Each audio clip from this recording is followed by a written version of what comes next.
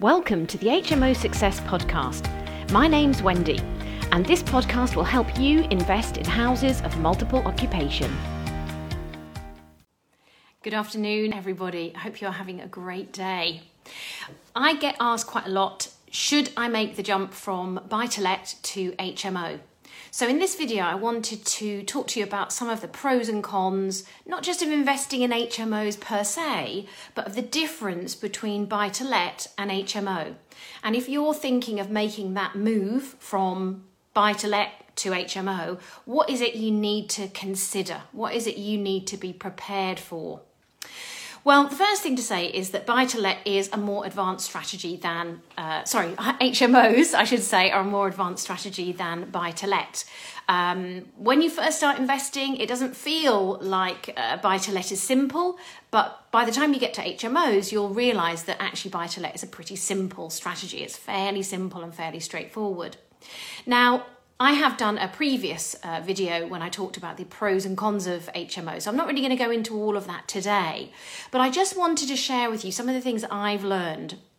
So it's about 6 years ago when I made that decision that the single buy-to-let portfolio I had was not giving me enough cash flow every month.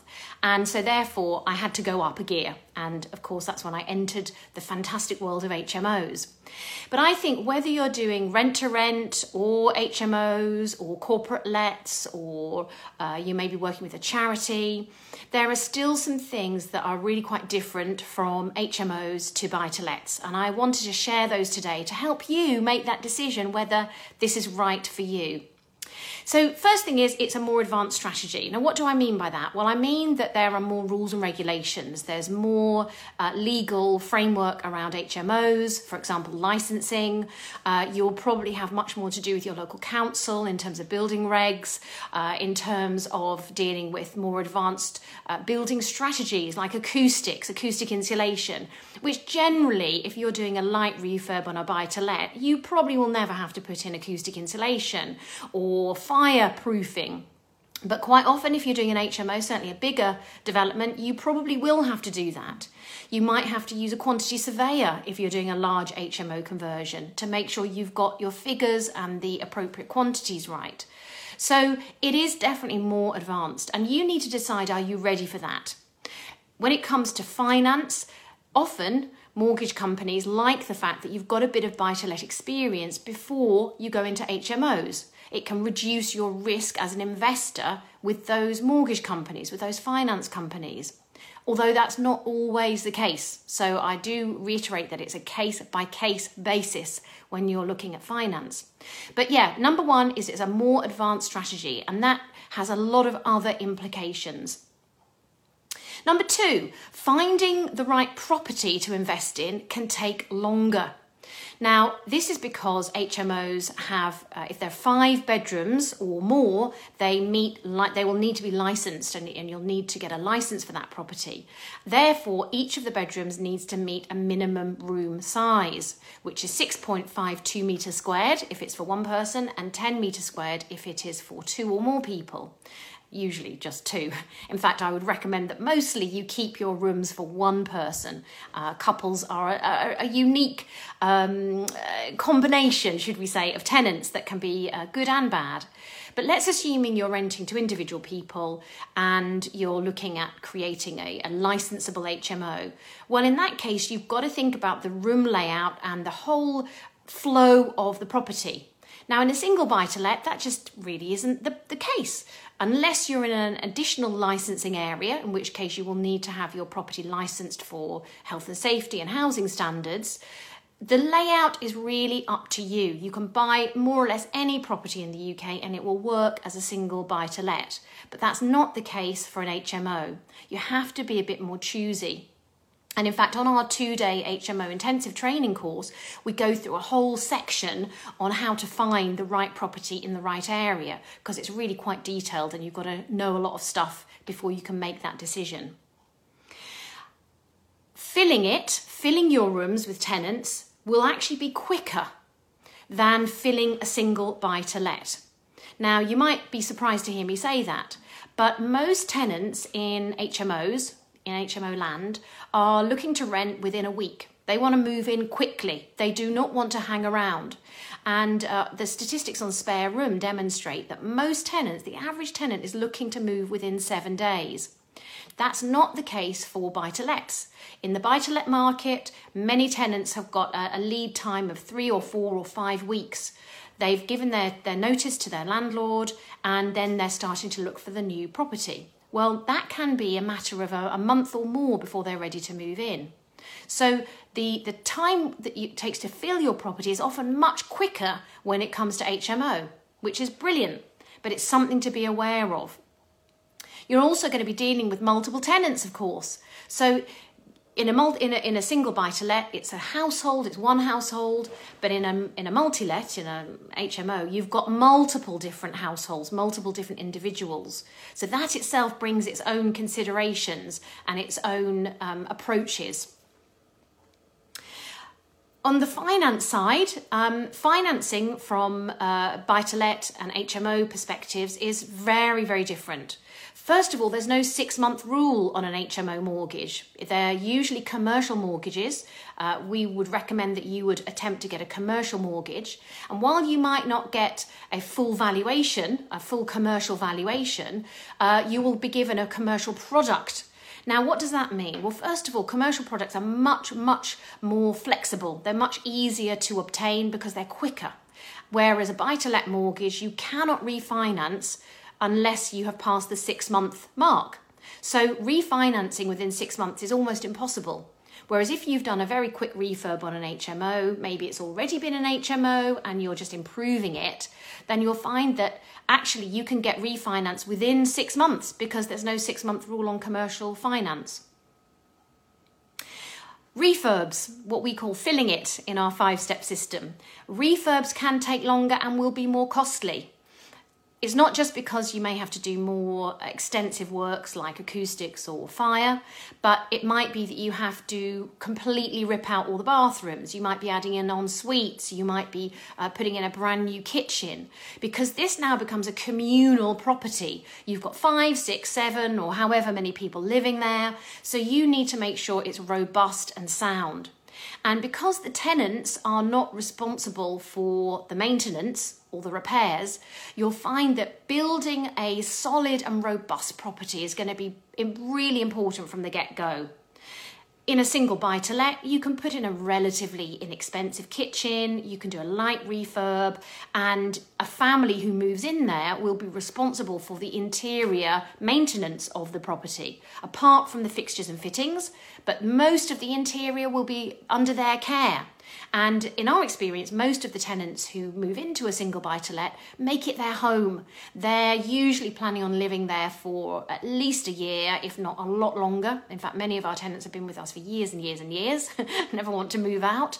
So for them, this is a home, a long-term home.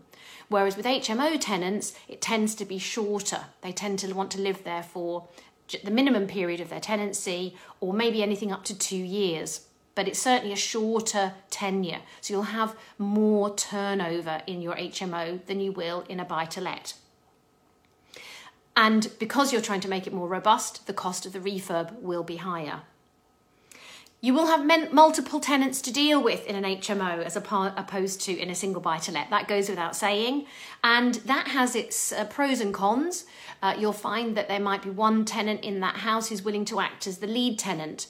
And we really love that system because it's brilliant for making sure that you've got one person to communicate with in the house and they kind of keep an eye on everything in the property. In a single buy-to-let property, of course, you generally would deal with the person who's organised the AST with yourself or with the agent. So it's just one person that you're dealing with in that home. With an HMO, you have the right to enter the communal area at any time you choose.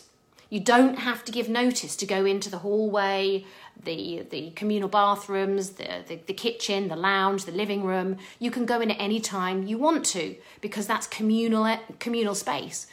In a single buy-to-let, that is not the case. You can't just go into the property whenever you want to. You've got to give 24 hours notice.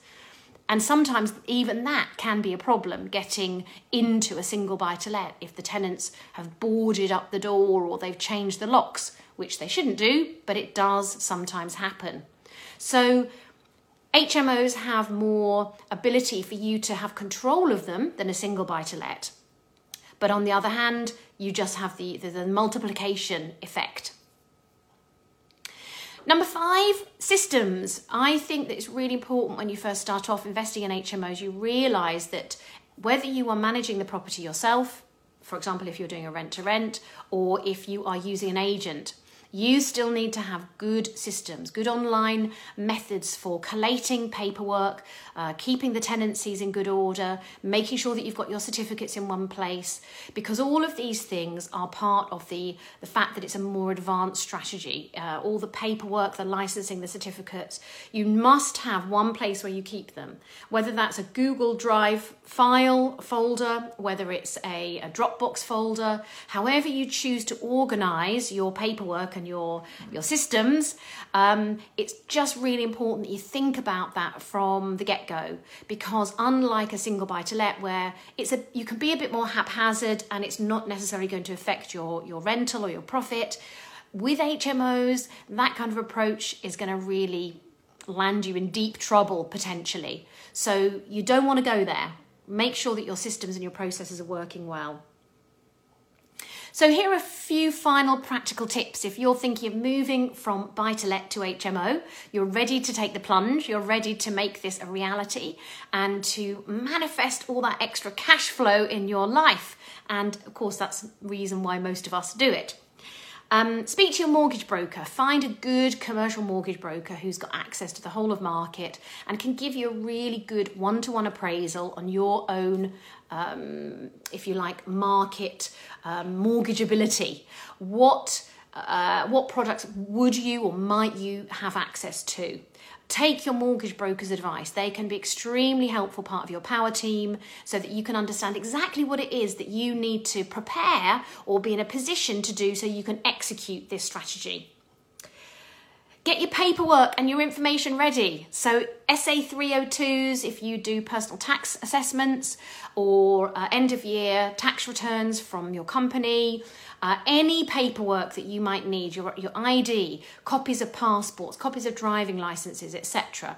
Keep them together, create a folder which is all about buying property. If you're going to be buying your HMO, you need to have that there.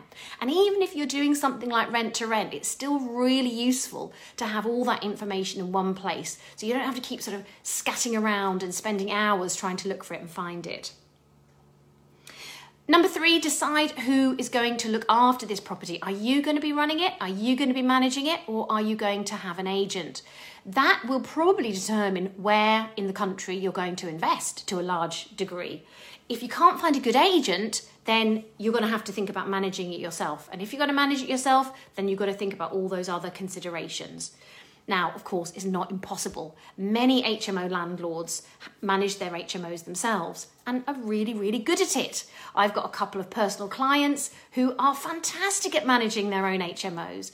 So you can do it. You can do it, but it's whether you want to do it or not. And of course, there are other tips that I will give you about scaling on another video. But this really brings me on to the next point, my final point, which is to help you to realistically evaluate if you have the time and the commitment to making this happen. You see, I think when you go into HMOs, it really does take your investing to the next level. It was through investing in HMOs that I learned so much. I learned about building regs. I learned about licensing. I learned about planning. I learned how to raise money from investors. In fact, to this point, I've raised nearly £6 million from third-party investors. Now, I wouldn't have done that if I hadn't invested in HMOs. It's been HMOs that has allowed me to have the confidence, the skill, and the system to be able to do it. So if you're ready to go to that next level, if you want to take that next step into HMOs, have a think about it, ponder it, decide, do the pros and cons yourself. There is a really important consideration that there is a commitment here, but on the other hand, The upside to this, the wonderful, amazing upside, is it can completely change your life. Are you ready? Are you ready to make the move from buy-to-let to HMO? I'd love to know what you decide, and let me know if I can help you further. I look forward to speaking to you soon. Take care. Thank you for listening to the HMO Success Podcast. If you'd like to know more about how you can create a profitable HMO business, please visit our website, hmosuccess.co.uk, to find out more. We have plenty of free tools and information for you there, and also on our Facebook group, The Ultimate HMO Success System. We look forward to connecting with you very soon. Thanks for listening.